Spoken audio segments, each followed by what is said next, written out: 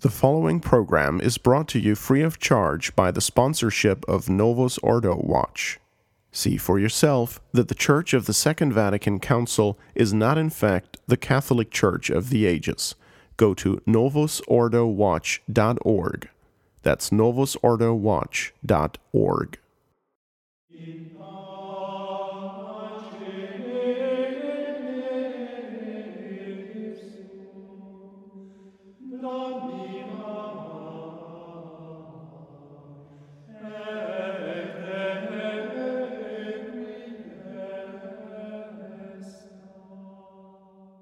Welcome, ladies and gentlemen, to Catholic Spirituality on member-supported Restoration Radio. I am your host, Matthew Arthur, presenting Father Nicolás Despósito and Father Germán Fliess on this episode of Catholic Spirituality. This episode is a members-only episode and is not available for individual purchase and download. To receive access to all Restoration Radio episodes, please visit truerestoration.org and go to the member area on the menu bar to find out details on becoming a member. And now we present Catholic Spirituality. Welcome once again to Catholic Spirituality on the Restoration Radio Network. I am your host, Father Germán Fliess, and today we are joined again by our guest, Father Nicolás Despósito, professor at Most Holy Trinity Seminary. Thank you, Father, for being here today. Hello, glad to be back. Today we will continue the study of our book, The Theology of Christian Perfection, by Antonio Royo Marín, a Dominican theologian. Today we are going to see the chapter on the models of perfection, and which is found in page 196.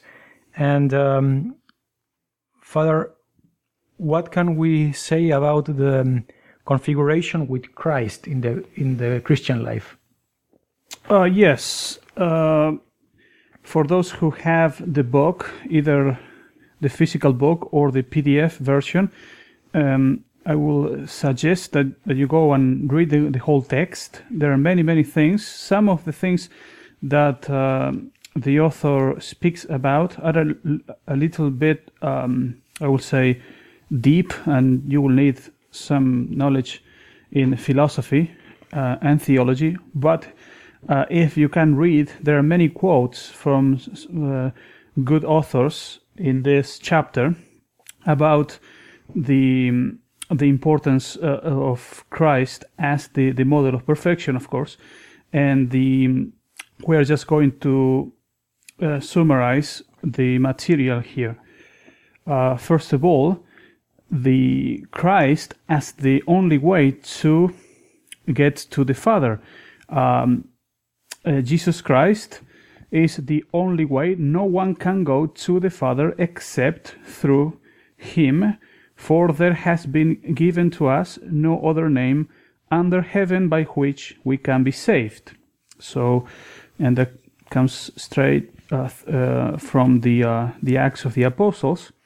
So according to the divine plan of our predestination, the sanctity to which God calls us through grace and adoption consists in a participation in the divine life which was brought to the world by Christ.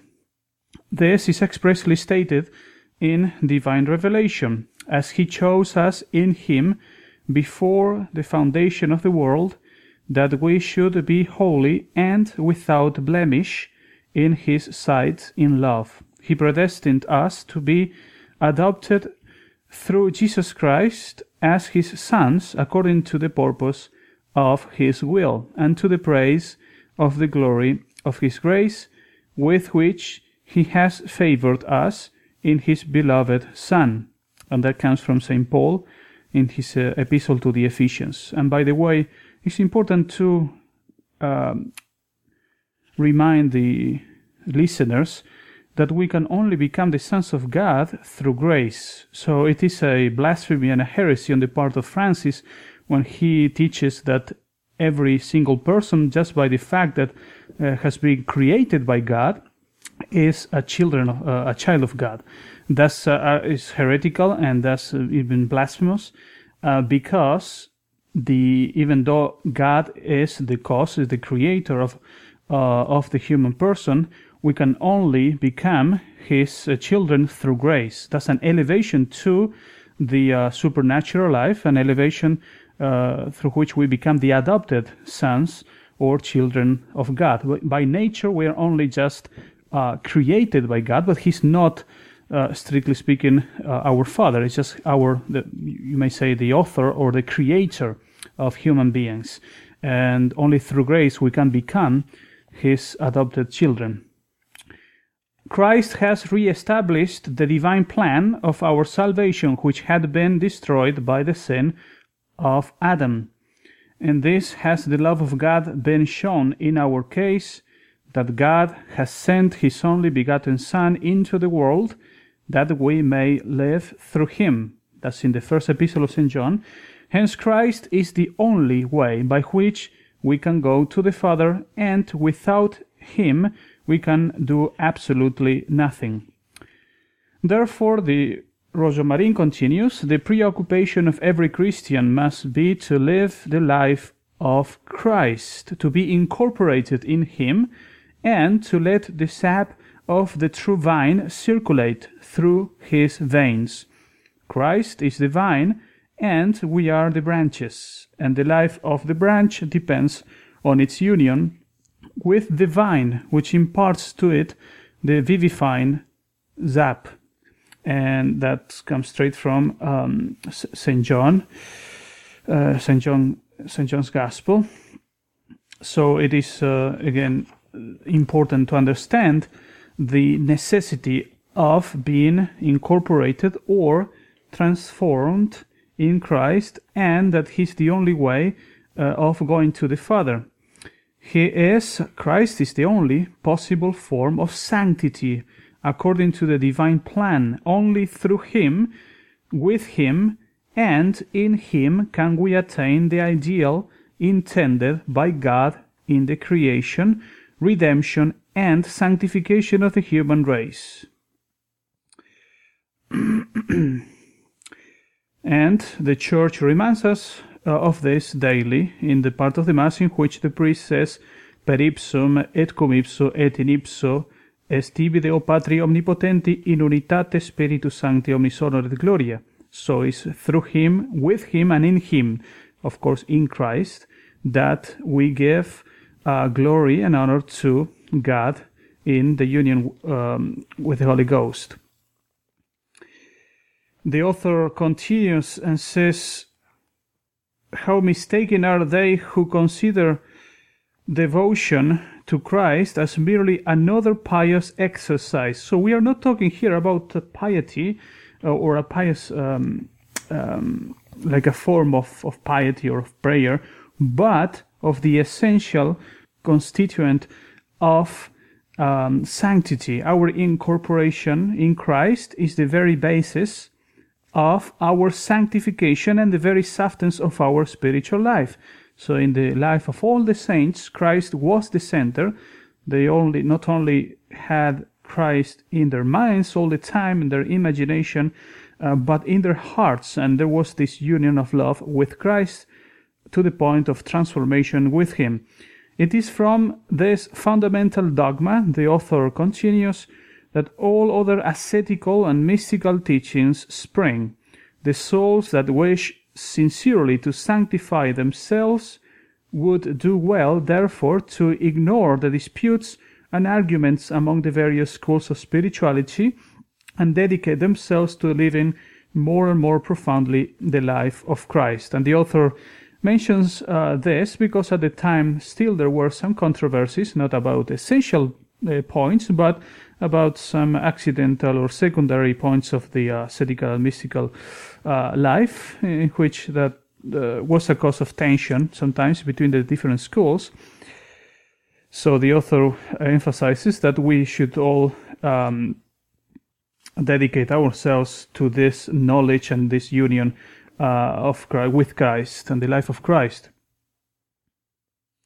And also there is the quotation, famous quotation of St. Paul, it is now no longer I that live, but Christ lives in me. So that's the whole goal of the spiritual life for the Christian, the baptized Catholic, that he has to transform himself. He has to change into Christ and become Christ in a way. So the author continues, Christ is the truth, the absolute and integral truth.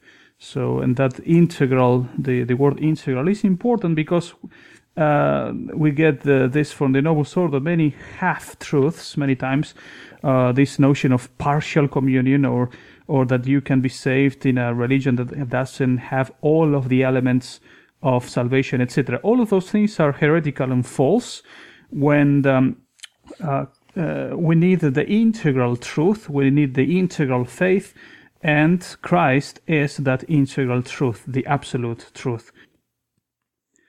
We shall understand nothing of perfection and sanctity, and we shall not even know in what simple Christianity consists, as long as we are not convinced that fundamentally it consists in being sons of God, and that this quality or state is given to us by sanctifying grace, through which we share in the eternal filiation of the incarnate Word.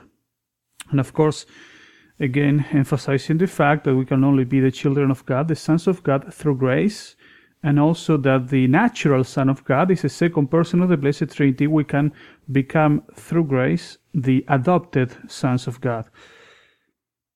All the teachings of Jesus Christ and the apostles are synthesized in this truth, and all the mysteries of Jesus tend to make it a reality in our souls.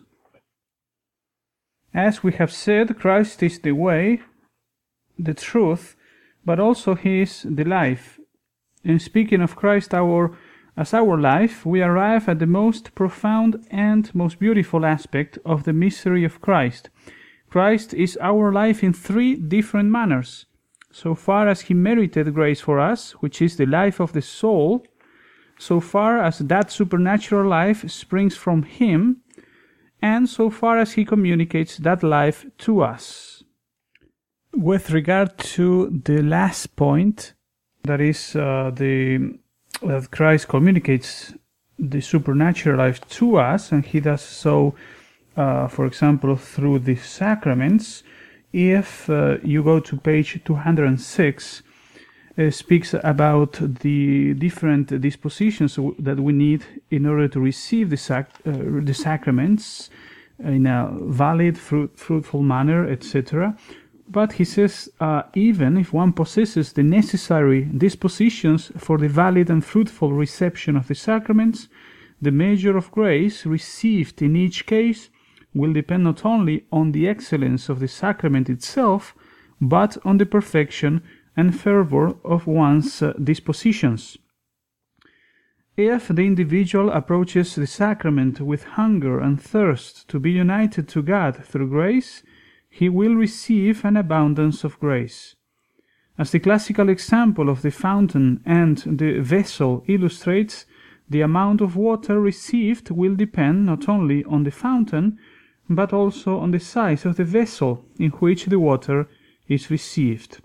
From this follows the great importance of a proper preparation for the reception of the sacraments, and especially of the Eucharist, which brings us not only grace, but the very fountain and source of grace. It is through the sacraments, especially, that Christ exercises His vital influence on us, and we should approach them with the desire of increasing our supernatural life and our union with God.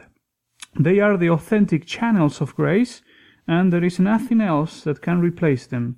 Some souls, not realizing these truths, prefer other pious practices and devotions which are infinitely less efficacious than the sacraments. It is an injury to Christ not to appreciate or to regulate to a second place these channels of grace which He instituted as a means of increasing our supernatural life. So it's again very important that the sacraments are the means that Christ uses in order to give that grace, that life to us, and in that way Christ is the life of the soul, and he communicates his own perfection to us through the sacraments, but we must be disposed to receive them, and every Holy Communion, every confession has to be done with more fervor than the preceding one. Lastly, the author speaks about the contact that we have with Christ through faith. As regards our contact with Christ through vivified faith, which means that the person has the sanctifying grace, charity, not only faith, but faith informed with charity, or by charity, St. Paul uses a mysterious expression in one of his epistles. He says that Christ dwells in our hearts through faith. What do these words mean? Is he referring to some kind of indwelling of Christ in our souls, similar to the indwelling of the Trinity? It would be a great error to think this. The humanity of Christ is physically present in us through Holy Communion, but this presence is so closely bound to the sacramental species that when they are substantially altered, Christ's physical presence ceases entirely, and there remain in the soul only his divinity, together with the Father and the Holy Ghost and the influence of his grace. Nevertheless, the author continues, it is a fact that Christ does in some way dwell in our hearts through faith. St. Thomas does not hesitate to interpret the words of St. Paul literally. Christ dwells in us by faith. Consequently, by faith, Christ's power is united to us. In other words, it is the power of Christ which dwells in us through faith, and as often as we turn to him through the contact of a faith vivified by charity, a sanctifying power emanates from Christ to our souls. And the author continues giving examples and other quotations from Don Marmion. One of them says, how then can we doubt that when we approach him, even outside the sacraments, with humility and confidence, divine power comes forth from him to enlighten, strengthen, and help us. No one has ever approached Jesus Christ with faith without being touched by the beneficent rays that ever escape from this furnace of light and heat.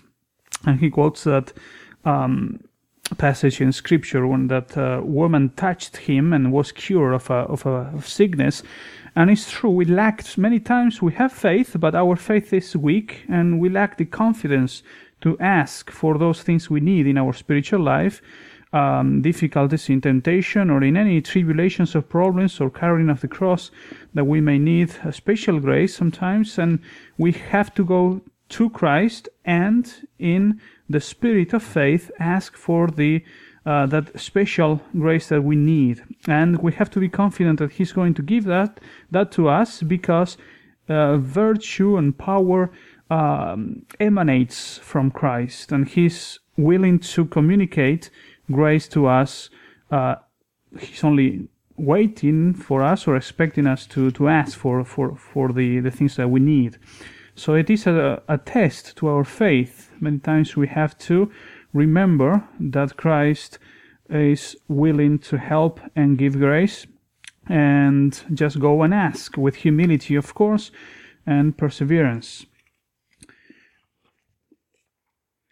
I think these points we have discussed, Father, show light on the point of that the spiritual life depends on grace and on the action of our Lord, as opposed to our mere efforts. Yes, and of course, when we have effort and we do things, it's always moved by the grace of God, and we have to always collaborate with grace. But it's true, at the end, it's all reduced to grace, and it's God the one who moves, and the reason why our actions are meritorious is because, yes, we are free, and which means that we can always put obstacles to grace, and that when we do a good work, helped by divine grace, since it proceeds from our free will, together with, moved by grace, and that's very mysterious how God can do that, to move us in the path of virtue without violating our free will. But in any case, you can see, yes, that everything is grace, and we need grace, and we have to ask in prayer. It's very important to ask for those things that we need, and especially for those things that we cannot merit, like, for example, final perseverance. This grace is something that is actually not able to be merited. Only God can give it, and we can only ask for it through prayer, but we cannot do anything to merit it. For the author then speaks about our life in Christ, and he says, the quintessence of the Christian life can be summarized in the following statement: the glory of God as the ultimate end, our sanctification as the proximate end to which we should tend continually, and incorporation in Christ as the only possible way of attaining both ends. In a word, everything can be summarized in living the mystery of Christ with ever-increasing intensity. Yes, and now that we have seen the perfect model, which is Christ, the author goes to the next point, which is Our Lady. He starts this section with a wonderful quote from St. Louis Mary Grignon de Montfort, which I would like to quote here. The more you look at Mary in your prayers, contemplations, actions and sufferings, if not in a clear and distinct manner, then at least with a general and imperceptible glance, the more perfectly will you find Jesus, who is always with Mary, great, powerful, active, and incomprehensible, more than in heaven or in any other creature. That was the beautiful quotation of the saint, and the author of the book remarks that Our Lady is the shortest and most secure path to Christ, and he also points out that Our Lady, by the will of God, was so intimately associated with our Lord in the divine plan that in redemption and sanctification cannot be attained without her, and so she's not just another devotion or another one of the aspects of the spiritual life, but she plays a basic role in the Christian life. Yes, and the reason for all of the privileges of Our Lady is her divine maternity, the fact that she is the mother of God. That's what makes her so great, so perfect, so beautiful. That's the mother of God, and all of the privileges and the glory and the honor that is owed to Our Lady, it is because of her divine maternity. So this is the basis of all the glories of Our Lady, and now we can consider the more practical application of devotion to Our Lady.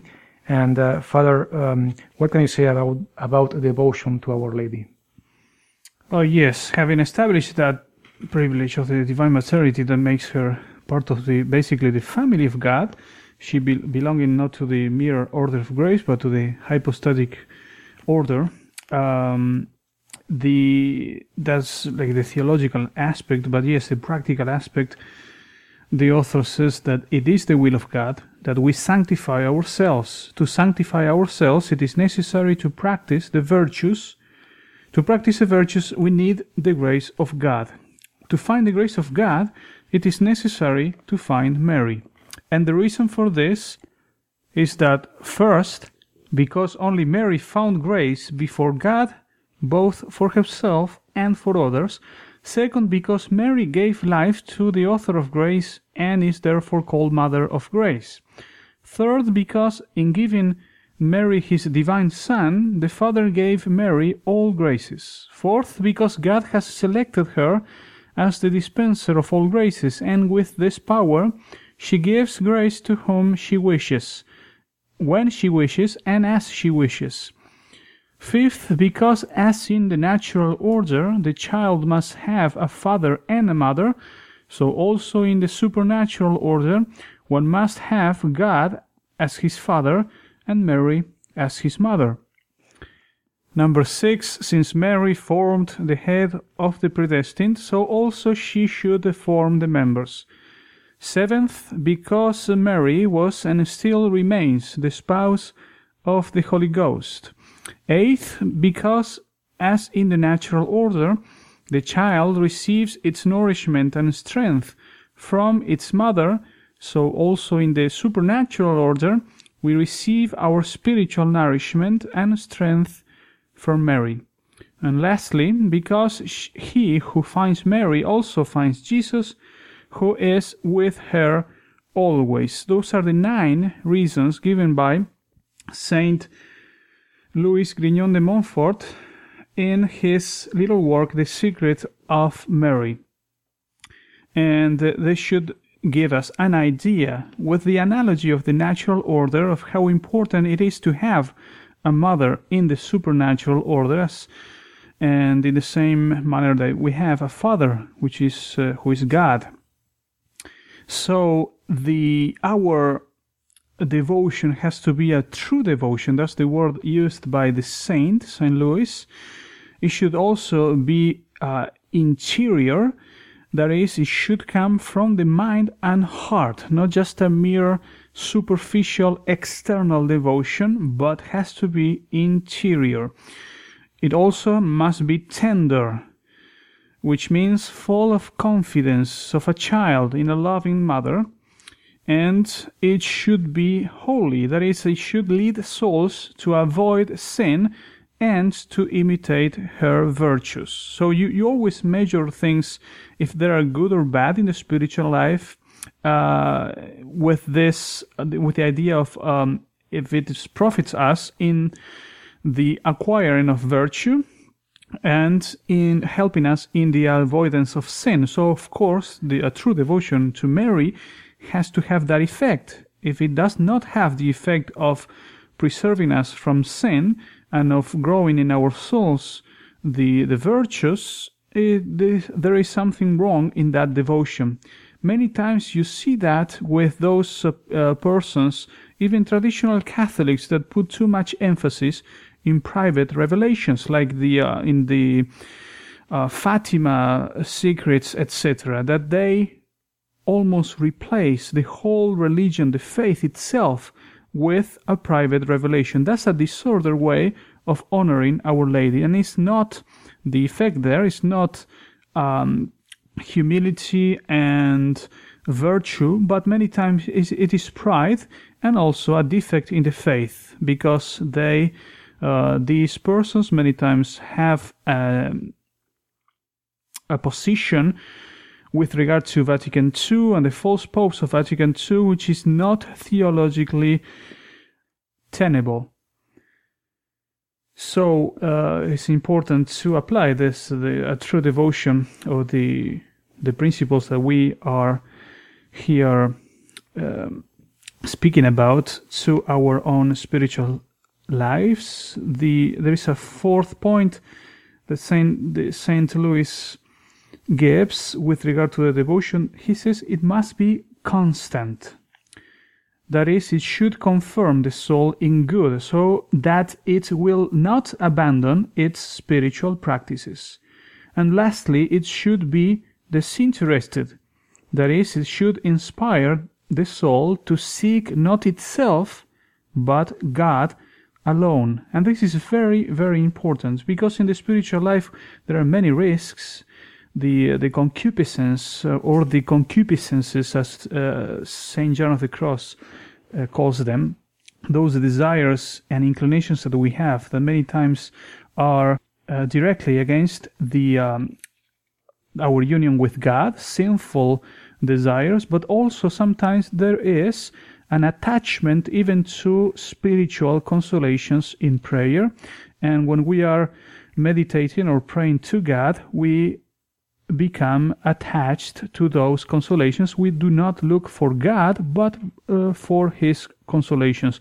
Here, this characteristic of the true devotion of Mary gives us a weapon or a means in order to avoid that defect that is found especially in advanced souls, the attachment to the consolations of God. Our devotion must be disinterested.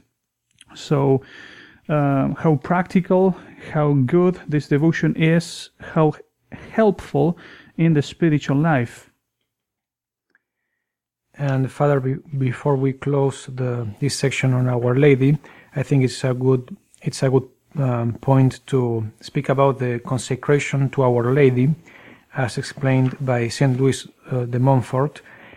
He speaks of perfect and total or complete consecration to Our Lady, and the idea is, as we saw before, the end of our spiritual life. In fact, the end of all creation is our Lord Jesus Christ, and we speak about the consecration to Our Lady as the most perfect means to be perfectly consecrated to our Lord, which is our end. The saint says that this devotion consists then in giving ourselves entirely to Our Lady in order to belong entirely to Jesus Christ through her. He says that we must give her first our body, second our soul, third our exterior goods of fortune, and fourth our interior and spiritual goods, that is, our merits, our virtues, our good works, past, present, or future. In other words, we give to Our Lady all that we have in the order of nature, the order of grace, and even in the order of glory, and we abandon all to her motherly hands. And the saint remarks that in this consecration we cannot, in order to do it according to this method, we cannot keep anything to ourselves in any of the orders of grace or nature. That is, we cannot make any restriction as far as certain actions or certain good works and so forth. It has to be total. And then it is needless to say, obviously, that by doing this consecration, we will be more perfectly united to our Lord, and therefore it can only help our spiritual life, which, as we saw, consists precisely in this, to be united perfectly with the will of our Lord. So it is a very sanctifying devotion, and as everybody knows, it is found and explained how to do it and the principles in the book The True Devotion to the Blessed Virgin by our saint, Saint Louis Montfort. And so I would exhort our readers to avail themselves with this book and to read it, and because as the Royo Marín remarks, this consecration is something very deep and very serious in the spiritual life. That is an important step. It is fine to first try to learn the spirit of Saint Louis, the spirituality, and to be familiar with what this consecration entails, so as to be better prepared to make the consecration. And then in the practical order, how the consecration is done as far as the timing and the formulas, that can be seen in that very book, in which is explained in a very detailed and practical way. That said, I think this is a good place to stop the show, and we have covered the chapter, and we will see next episode the negative aspect of the Christian life. And Father, I would like to thank you for your time. No, thank you. And yes, as you say, next time we are going to give some principles which are also very interesting about the the division between the three stages in the spiritual life: the purgative, the illuminative, and the unitive. And probably going to already start with sin, mortal, venial imperfections. And just to give you an idea, that's why it's called the next chapter, the negative aspect, because we are going to speak about sin. But as for today, as a rounding up and as a conclusion, this life is so short. We have to use the material not only of this show, but of the sermons that we listen from the internet or in the church every Sunday, to use the things that we hear, our experience, our spiritual readings, our meditations, and realize that we have just a short time to empty ourselves of all of the vanities of the world and become perfectly united with Christ. That's what the saints realized and did. That's what moves people to become religious or priests. And for the lay people, they must remember that there is a universal vocation to sanctity. We shouldn't waste any more time and concentrate in our spiritual life to take seriously all of these things. We have a very, very short time in order to prepare ourselves for heaven. So the perfect, we saw today the two models. Of course, the main principal model, which is Christ, and we must transform ourselves in Him.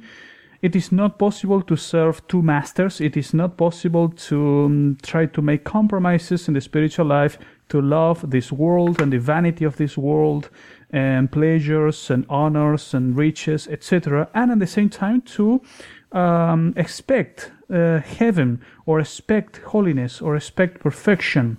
No, we are going to either end up in hell or purgatory. There's no way around it. We have to use the present time, all of the graces and inspirations of the Holy Ghost in order to convert ourselves and become perfectly united with Christ. How? The best way, as we saw today, is through Mary. And that act of consecration, the slavery of Mary that is explained by St. Louis, is the best and the quickest way in order to become united with Christ. But we have to empty ourselves. We have to make that first courageous step and decision and say, okay, now I will begin. Now I will convert. Now I will take my spiritual life seriously, and I will abandon the world, even if I have to still live in the world. But I am not of the world. I am of Christ, and through Mary I will become one with Him. Well, Father, I think on that excellent thought we will conclude the show. I thank you once again, and I also would like to thank our listeners for joining us today. God bless you all.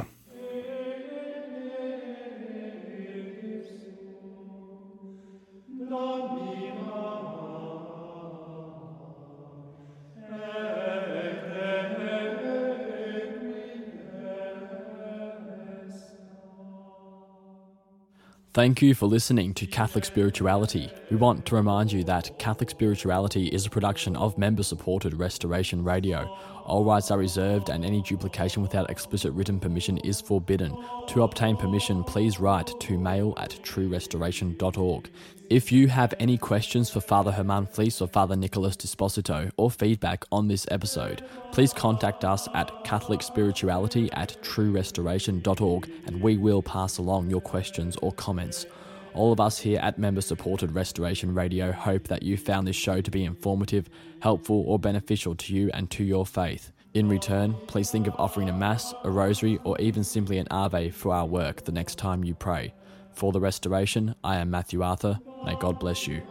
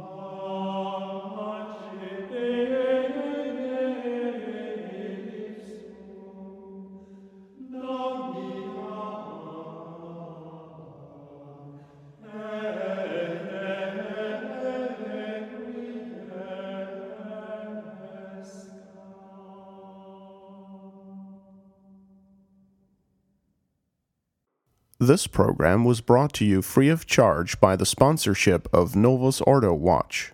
See for yourself that the Church of the Second Vatican Council is not in fact the Catholic Church of the ages. Go to novusordowatch.org. That's novusordowatch.org.